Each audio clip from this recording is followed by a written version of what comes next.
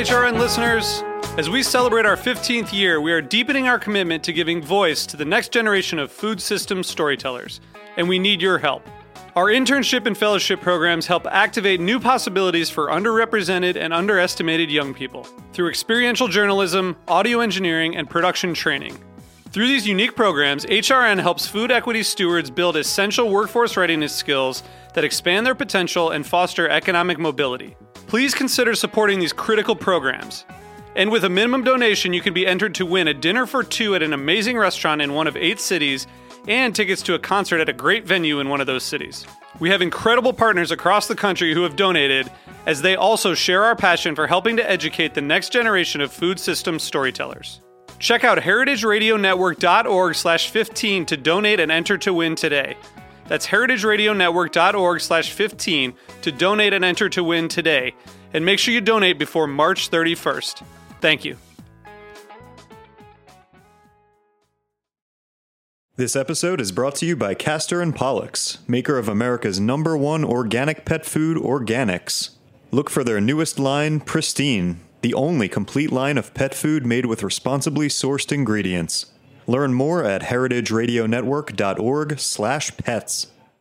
You're listening to Heritage Radio Network. We're a member-supported food radio network broadcasting over 35 weekly shows live from Bushwick, Brooklyn. Join our hosts as they lead you through the world of craft brewing, behind the scenes of the restaurant industry, inside the battle over school food, and beyond. Find us at heritageradionetwork.org.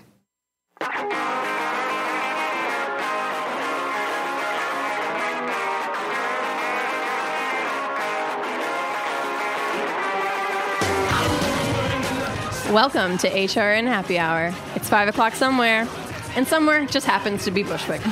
I'm Kat Johnson, and here today I'm joined by the HRN Membership Coordinator, Hannah Forden. Hello. Woo! Our newest intern, Sam Lee, who is back from LA, back in Brooklyn. Welcome back. Where I belong. Thank you so much for being here. Yeah. I'm glad to be here. Thank you. We're so happy to have you. And we have David Tadashore in the booth. Oh, wow. What a great audience. You really know how to please the crowd. It's almost like he controls the volume. Yeah. It's nothing like that. He doesn't do anything. Yeah, Katie is in Vienna this week, but she'll be back next week. That's not appropriate. She's having a great time. Yeah. We need some so are we, more chipper music. Totally. Next week, I just wanted to go ahead and tease this. Our guests next week will be Mitchell Davis and Ashley Koziak from the James Beard Foundation. Very excited. They're both HRN host alums as well. We're going to be talking about the food summit that's coming up, and we're excited to have them back joining us in Bushwick. On the show today, we are going to start with our headlines, and then we're going to chat with our guest, our special guest, Priya Krishna. Priya is a freelance writer for publications such as Bon Appetit, New York Magazine, and the New York Times. She is also the author of a cookbook, Ultimate Dining Hall Hacks, which takes the reader through her 4-year exploration of dining halls across the country and how you can make the most out of boring cafeteria cuisine. We are so happy to have you, Priya. Hi, Kat. And then, as always, we're going to finish up the show with some trivia. So we're going to have some special trivia for you. Okay. All right. So it's on with the show. We're going to do headlines first, as normal. All right. On this week's episode of Eat Your Words, Kathy is joined by former New Yorker editor Emily Nunn, author of The Comfort Food Diaries, My Quest for the Perfect Dish to Mend a Broken Heart. After losing all sense of family, home, and financial security, Nunn poured her heart out on Facebook, only to discover that she had more friends than she knew. And thus began the Comfort Food Tour. And on Eating Matters, Jenna Liut speaks with Chef Rick Moonen, known as the godfather of sustainability. As an environmental advocate, Moonen is currently focused on fishing policy and on encouraging people to eat fish lower down the food chain. This week's What Doesn't Kill You also explored similar topics. Katie is joined by journalist Marin McKenna, whose book Big Chicken makes a powerful case for big ag to take antibiotics for growth promotion and disease prevention right out of the equation. And on Food Without Borders, Sari featured an interview with Sonia Karras, program manager at the League of Kitchens, a cooking school in New York City where immigrant instructors teach the recipes of their origin countries to students in their own homes. If you haven't heard about League of Kitchens, listen to that episode or check out the Stephen Colbert segment where he actually did a class with one of their Indian instructors. It is hilarious and also a great look into what one of those classes is like.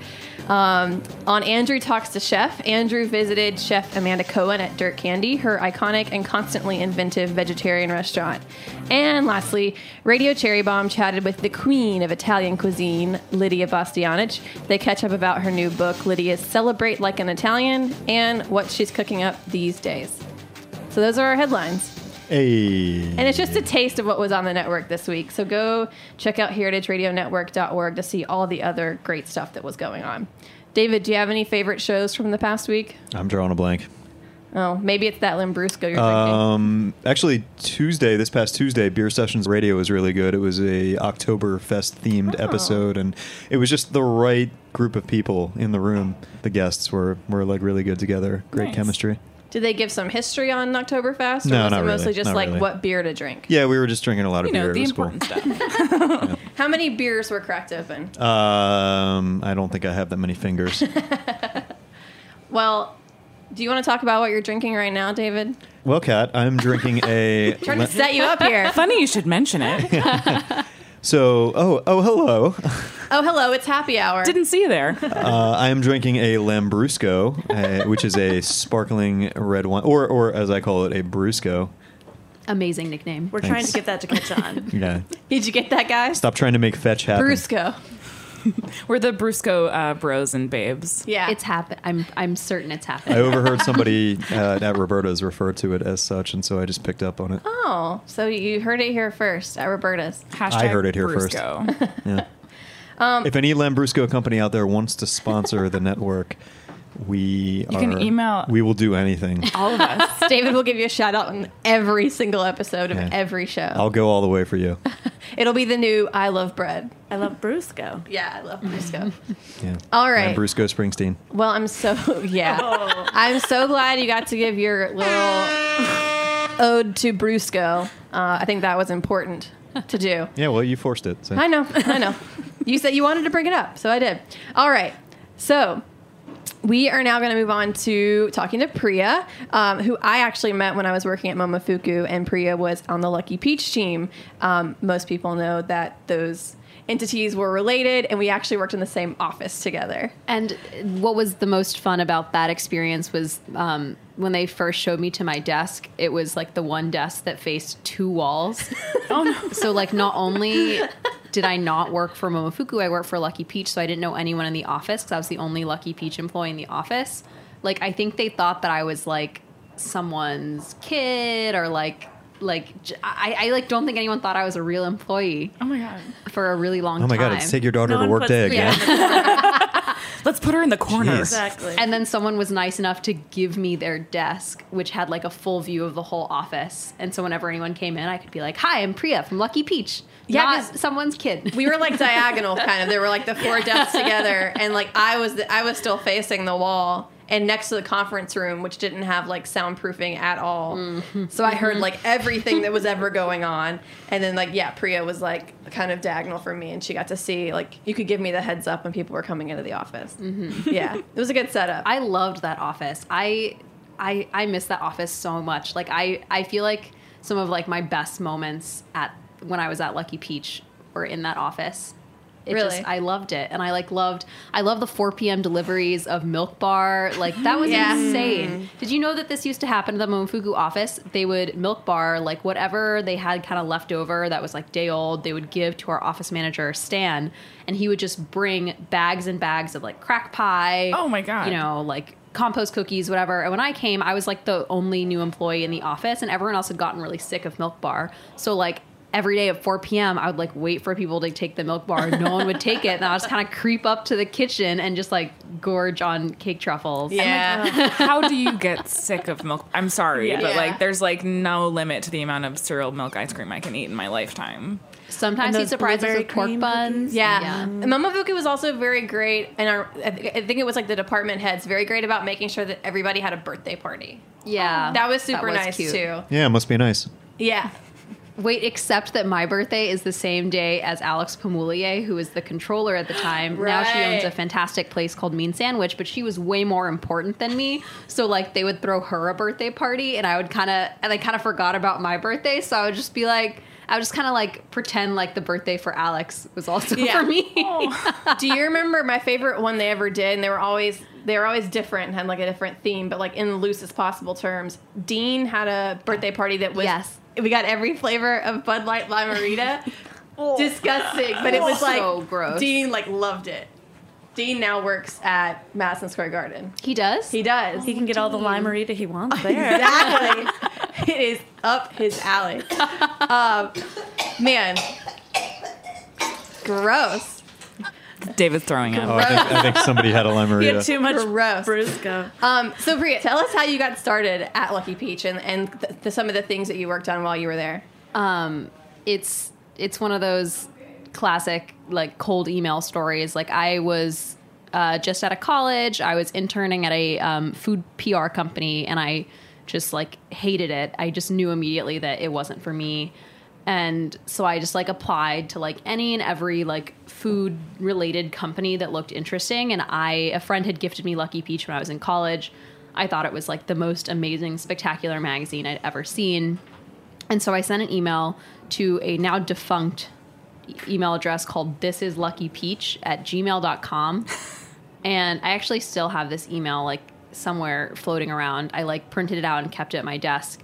It's an email that says, "Dear Mr. Chang," as if like David Chang is like checking the Lucky Peach like info at like looking for like interns or like assistants. Like You never constantly know. hitting refresh. I scheduled an hour for him to do that every week. Yeah.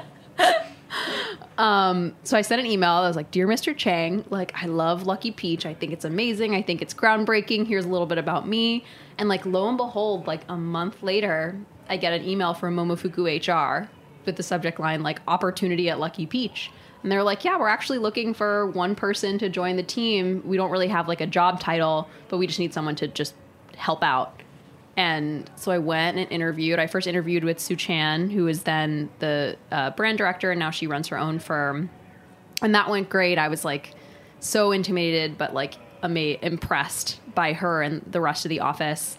Then I did an interview with Peter Meehan, who was the editorial director, and he like literally he had never done an interview before, so he like asked me if the interview was going well, if like this was how an interview was supposed to go. And I was like freaking out because I was like, I just graduated. This is my first interview too, Peter. That is a very awe moment.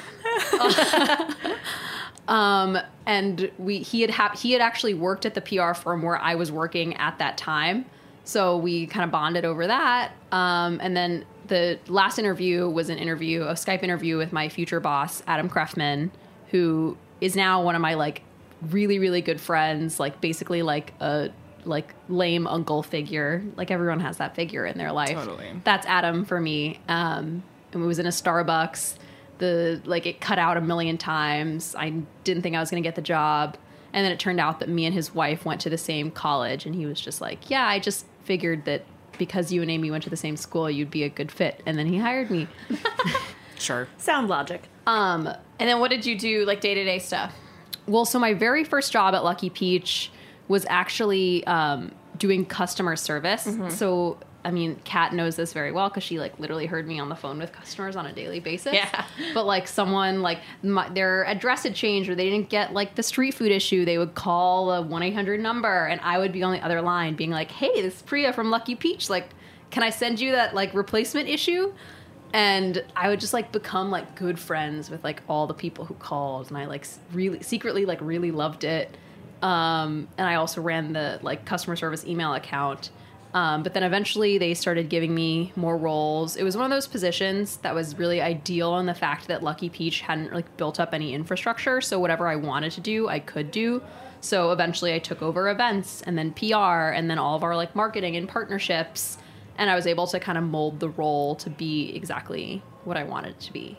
which was great. I got to plan some of the coolest events I've ever planned or attended. We had this big event in LA where we got like Jonathan Gold and Roy Choi and Dave Chang to do live readings of issues of Lucky Peach, and then we took over Grand Central Market in LA and paired everyone with chefs. We did an event where we did a pop-up fake restaurant where we took over an Indian restaurant and turned it into an Indian steakhouse called Ruth Krishna's Tandoori Steakhouse, which was inspired by my mom's name, whose name is Ritu Krishna. I didn't know that. Yeah, they were going to name it Ritu Krishna's Tandoori Steakhouse for a while, and then I was like, my mom doesn't eat steak? And they were like, even better. And that was the one that Ruth's Chris got like... They tried to sue us. They sent us a cease and desist letter. It was literally the most terrifying thing because, like, I was named and, like, a man in a suit delivered the letter to me personally, being like, see you in court. Oh, God. And so we had to change it to Randy Krishna's Tandoori Steakhouse at the last minute. There you go. But, I mean, it was a blast. It was, like, doing marketing, PR, and events for Lucky Peach is not like doing it for any other brand because, you know, Lucky Peach is so off the wall and creative and weird, and I got to work with people who are the writers and you know, artists I look up to today, like Rachel Kong, Chris Yang, Walter Green, all just amazing people. So yeah. And have you heard anything out of like Lucky Peach itself? I know you hear from the people all the time, but any word as far as like what's going to happen? I have no idea. I didn't even know what was happening until like I was on a plane for like 3 hours and I landed and I had like 50 new text messages and they all just said like OMG but like didn't say what. Yeah. And I was just like, oh God, did someone like pass away? Like did something horrible happen? And then finally someone like sent me a link to an Eater article that Lucky Beach was folding. But I left about a year before that happened, so I didn't really know that it was happening. Right. And then there were also, you know, the cookbooks that they did, and there was Power Vegetables, and your mom had some recipes and some influence on that. Yeah. My mom had the most recipes out of anyone, and actually she's in the acknowledgments because of that. I remember it very distinctly. Like Peter sent around a recipe list that he was workshopping, and I responded very firmly, being like, "There's no Indian recipes, and like you can't have a vegetable cookbook without Indian recipes because like Indians make the best vegetables." And Peter said, "Okay, send me recipes," which I did not expect him to. I thought he was going to be like, "Okay, I'll talk to some Indian chefs." He was like, "No, send me recipes." Yeah. So I emailed my mom being like, "Can you send these like 5 recipes?" And I sent them to Peter and our recipe developer, Mary Francis. And a week later, they both like came up to my desk, and I thought they were going to come to my desk to be like, "These recipes were just horrible." Instead, they were like, "We're going to include every single recipe in the cookbook. These are like some of the best written and best tasting recipes we've had so far. Like, your mom is a genius." And it was amazing. Like, I feel like everyone grows up thinking like, my mom's the best. My mom's food is the best. Aww. And then to get that affirmation from people who like literally cook and eat for a living was incredible. And so when they say like best written, like these are things that she actually came up with on her own and had them like handwritten somewhere. I mean, she had written them down. Like writing a recipe is like a weirdly technical thing, right? Like, to have to explain in such a specific way and to provide directions where you're like giving them just enough that like they can recreate at home. They have like visual cues, like this is what it's supposed to look like, this is what it's supposed to feel like. My mom just knew how to do that intuitively, even though she'd written recipes for me when I went to college, but she'd never professionally written recipes before. But she's a software engineer by training. So one thing she told me was that it's kind of like writing code where you have to be very concise and, you know, you have to be very technical and you have to just, you can't leave anything out. Like otherwise it's not going to work. Mm-hmm. So writing recipes, just like writing code. Go mom. That's fantastic. Yeah, your mom sounds like kind of a superhero. She's amazing. Every time I talk about her, I'm like, I wish she could just be right here so she could talk to you. But we'll get her to visit and bring her on the show. I would love that. That would be fun. Hey, I think we have a caller that actually has a question for Priya. Really? Really? Caller, you're on the air. Hi, Priya. This is Katie. I'm sorry I can't be there with you right now, but welcome to the show. Oh, I thought this was going to be my mom. Yeah. This is your life. This is Katie, our executive director. Hello. I was also expecting your mom. Yeah, me too. I was like, this is awesome. Well, it's very awesome to have Katie. So Yeah, it's so nice to have you on. Speaking of code, I'm at a conference right now, not for me, but my husband. We're at DrupalCon, which is a web... Sounds like a blast. It's a CMS. We're at DrupalCon Trivia Night right now. So I'm curious to know what kind of software engineer your mom is. So I never thought I would get this question. So right now she works for a company called Intuit, which does tax software like TurboTax, QuickBooks, and before that she did airline software. One of the coolest things that I used to brag about my mom wrote the software for the first self-service check-in machines. Wow. So she is the reason why you can go to the airport and use the machines. And I remember when we used to go to the airport, and at first people were really hesitant to use these machines, and my mom would be like, we all have to pretend like we're using a machine to get people to use self-service machines. But now they're now a lot of places don't even have people manning the booths. They're just self-service. She saved so many people so much time. Yeah. Your mom is a hero, not only a vegetable hero, she is an airport hero. The two most important. Yeah, my priorities. Oh, man. Well, Katie, I hope you're having a blast in Vienna. Oh, my God. It's been fun. I mean, right now I'm at the nerdiest trivia night that has ever nerded. That's saying a lot. Nerdier than But we're doing actually ours. really well. So the teams are only allowed to be 5 people, and I'm a team member, so I'm really killing them. It's probably better that I left. But we've been eating really well. Those nerds! Nerds! Wait, what? More of David's sound Also, effects. everything I'm hearing is coming through a muffle filter, and I have a loud thing behind me. You're coming through very clearly here, though. I'm pretty impressed. Oh, really? Oh, that's awesome. I'm glad. Yeah. I'm calling you from Skype. Thank you, technology. Oh, there you go. Thanks, Skype. Have you had some schnitzel yet? Yeah, I had a Wiener Schnitzel on my first night, because, of course, you have to. And then tonight I did really well. I had this amazing blood sausage, but it was wrapped in a spring roll wrapper, and it came with this red cabbage with ginger. It was wild and really spicy good. and delicious. Yeah. And I had beef tongue with red wine sauce and this crazy thing that was, I can't even say what it was called in German, but it was imagine pasta carbonara wrapped up in a crepe and slice into a log and then slice, and then the slices are baked. Yes. So good. Please. Yeah. Interesting. Yeah. Awesome. So yeah, it's been fun, and drinking a lot of interesting weird wine. I had a Rotter Veltliner, which is it's like a Gruner, but it's a red skin grape, but they make white wine. It was good. It was really full-bodied, dry white. And tomorrow we're going to Slovenia to drink more wine and go visit some vinegar people. I've been hanging out with vinegar people delivering Michael's books around the city. It's such a good errand to be on. Yes. Yeah, good mission. And then we're going deep into a cave on Saturday, so I'm excited for that. Ooh, take Sounds lots of awesome. pictures.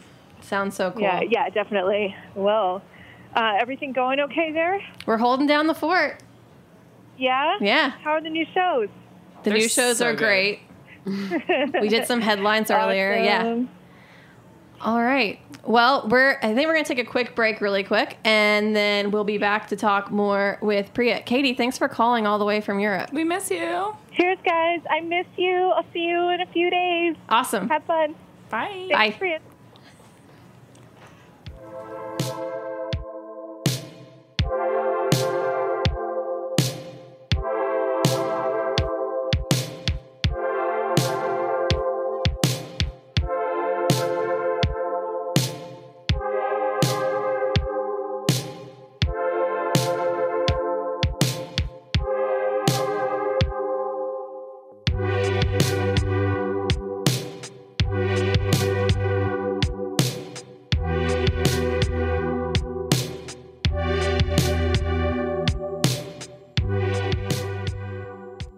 This episode is brought to you by Castor and Pollux, maker of America's #1 organic pet food, Organics.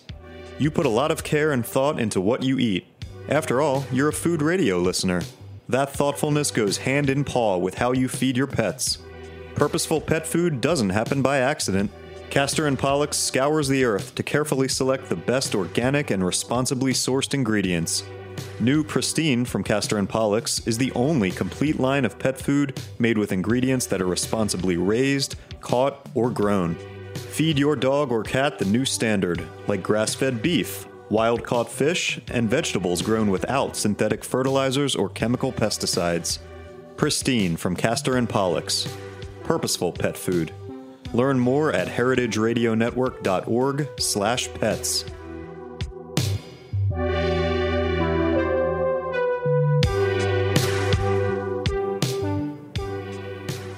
And that was a sort of a remix of the Laura Palmer theme, going out to you, Hannah, for not having finished Twin Peaks yet. I'm too scared. Do you know that they played the Twin Peaks theme in the downstairs basement of Mission Chinese, like on loop? Yes. Wait, what? Yeah. Like in the bathroom area. And in the bathroom upstairs, too, and then in that mirror entire hall. hallway. Yeah. It's just very unnerving. so Deeply creepy. upsetting. Yeah, that creepy mirror hall. eating. where Oh, I'm everyone into takes it. Instagram photos. Yeah, you should go, David. That's like right up your alley. Yeah, I want to go have a Szechuan peppercorn hallucination while hearing that. I've literally done that. One time I got Szechuan pepper, like chili oil there. I was eating there and I got it in my eyes. Remember, Kat, when we went there on your last night? Yes. Wait, We went with to the the pop-up?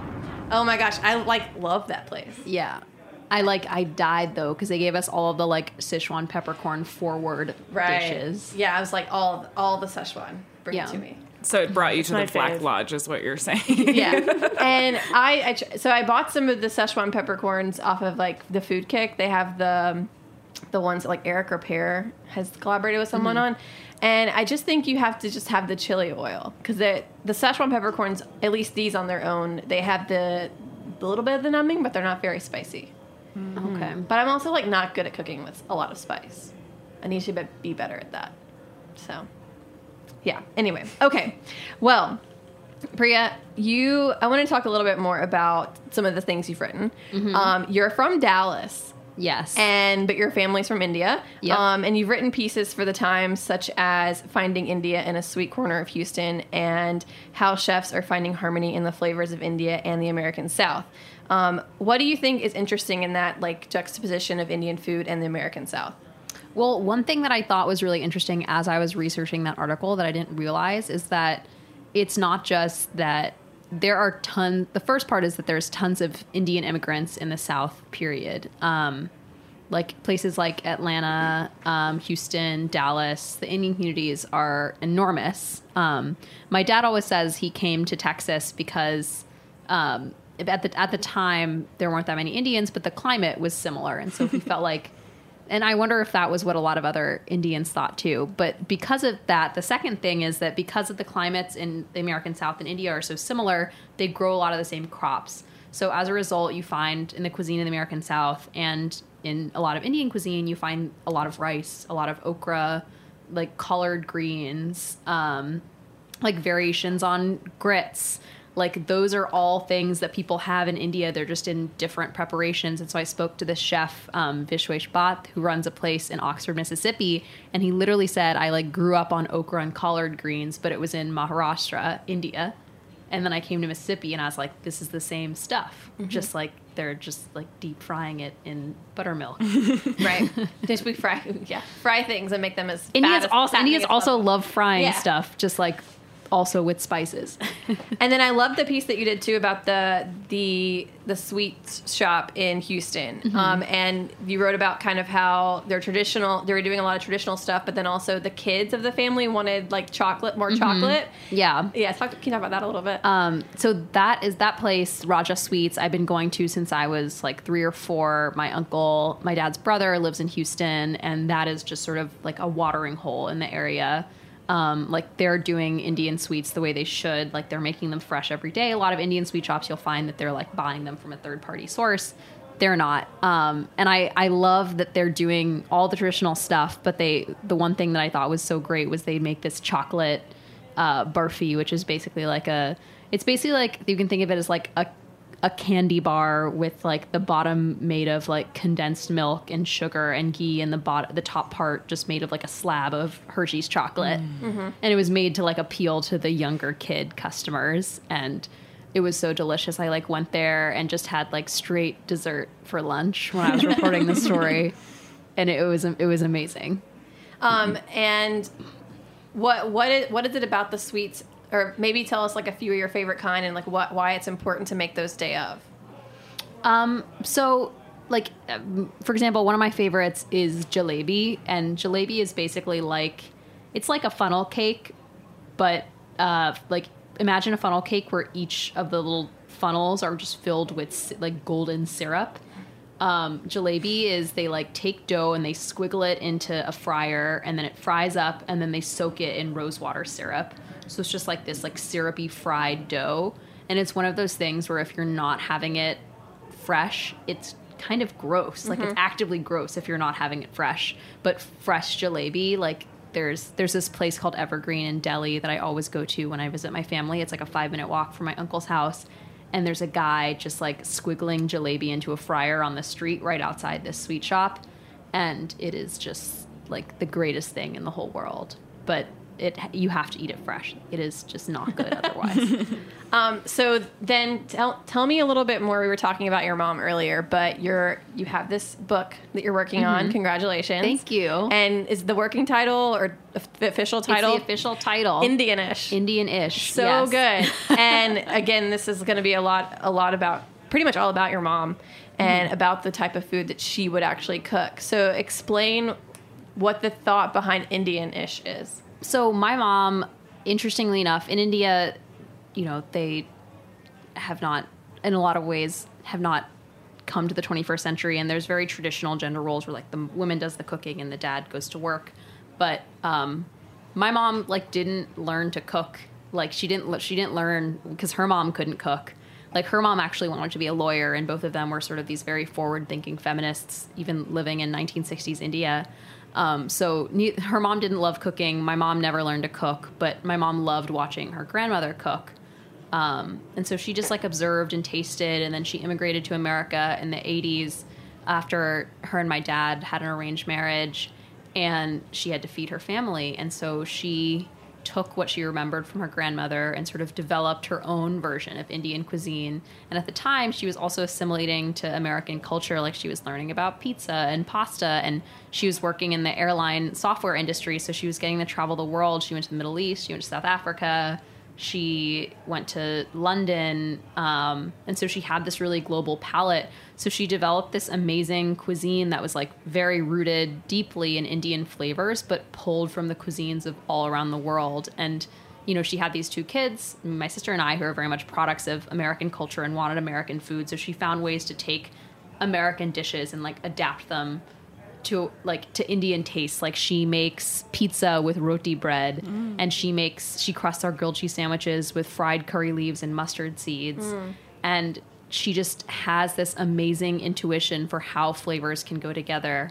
And I always thought it was amazing, but it wasn't until she contributed recipes to Lucky Peach and I got all of this incredible feedback, and eventually, you know, was approached by people saying you should write a book with your mother, that I thought maybe this could be something.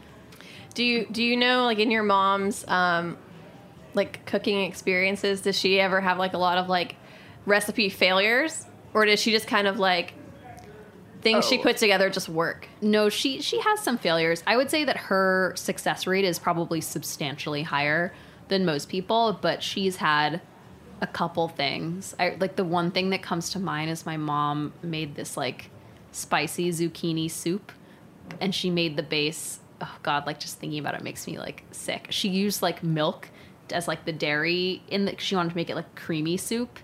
And I like vomited at the dinner table when I had David, please don't play the sound. Please. And my mom was like, that was like one of the most horrifying moments as your mom. Like, you ate it and you were like, I don't like it. And I was like, and she was like, you have to eat it. And then you're like, fine, I will. Oh man.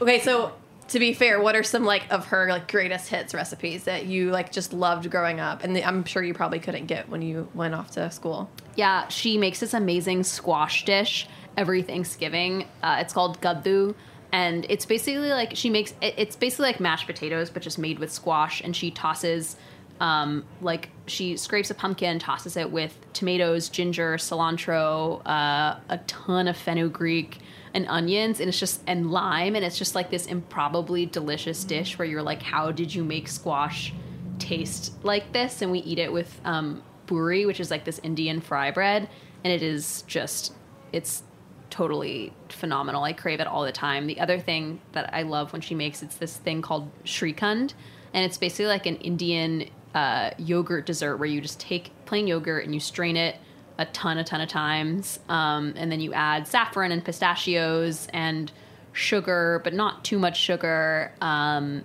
cardamom, and it's just like this amazing, like, you don't think yogurt can be like a real dessert, but this just proves it wrong. And my friend Kush gave me the idea to take the Shrikand and put it in a pie crust and make like an icebox pie. Ooh. And yeah, it's amazing. That sounds awesome. Are these going to be recipes in the book? These will both be in the book. Okay, awesome. Can't wait.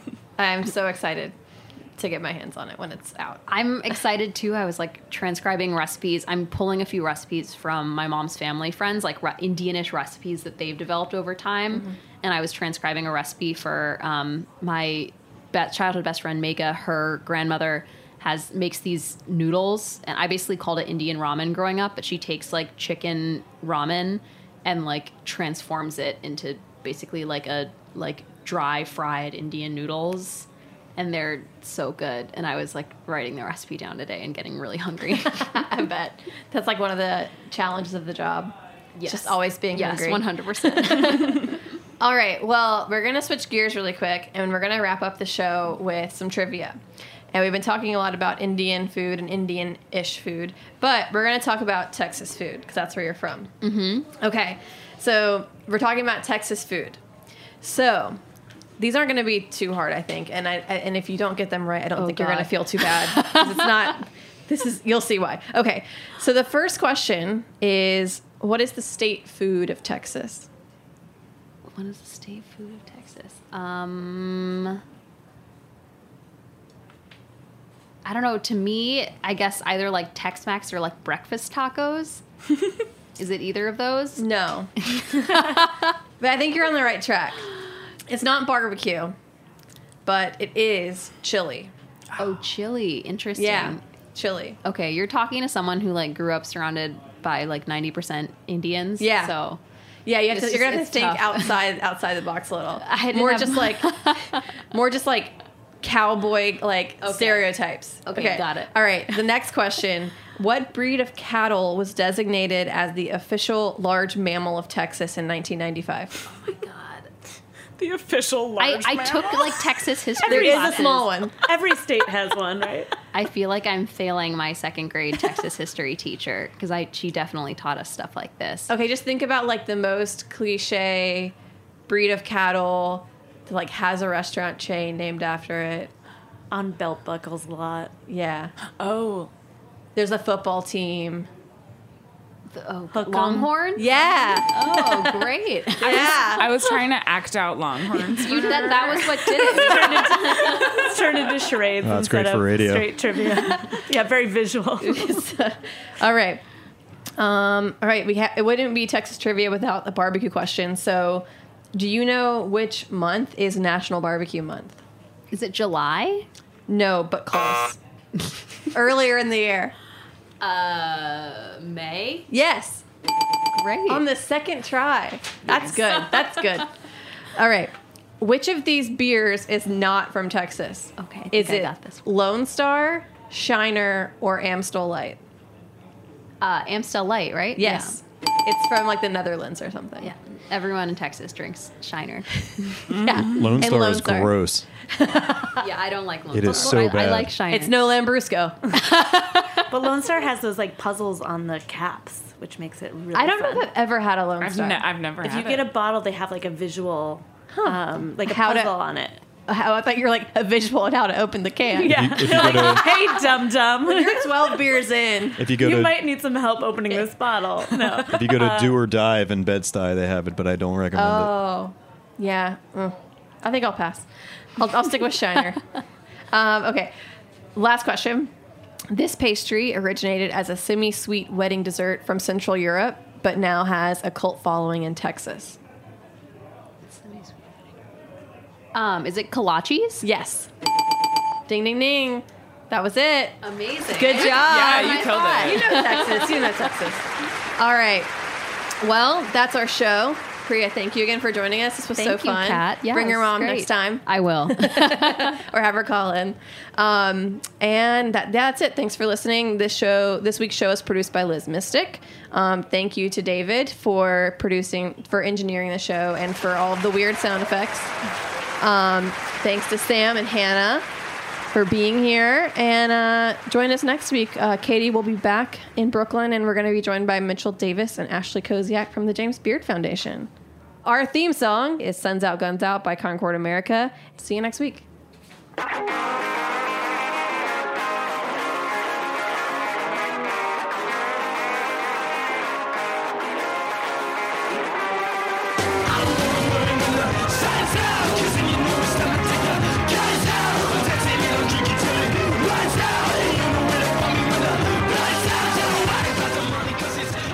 Thanks for listening to Heritage Radio Network, food radio supported by you. For our freshest content and to hear about exclusive events, subscribe to our newsletter. Enter your email at the bottom of our website, heritageradionetwork.org. Connect with us on Facebook, Instagram, and Twitter at heritage_radio. Heritage Radio Network is a nonprofit organization driving conversations to make the world a better, fairer, more delicious place.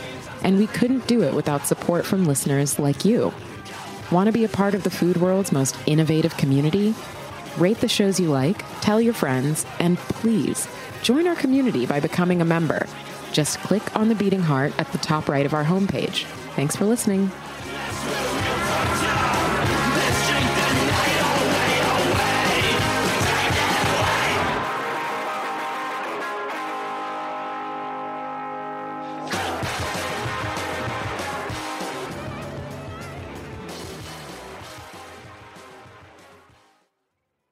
HRN Happy Hour is powered by Simplecast. Simplecast is a popular hosting and analytics platform that allows podcasters to easily host and publish to apps like Apple Podcasts. If you have a podcast or are looking to create your very first, check it out. Try it for free and save half off your first 3 months at simplecast.com/heritage.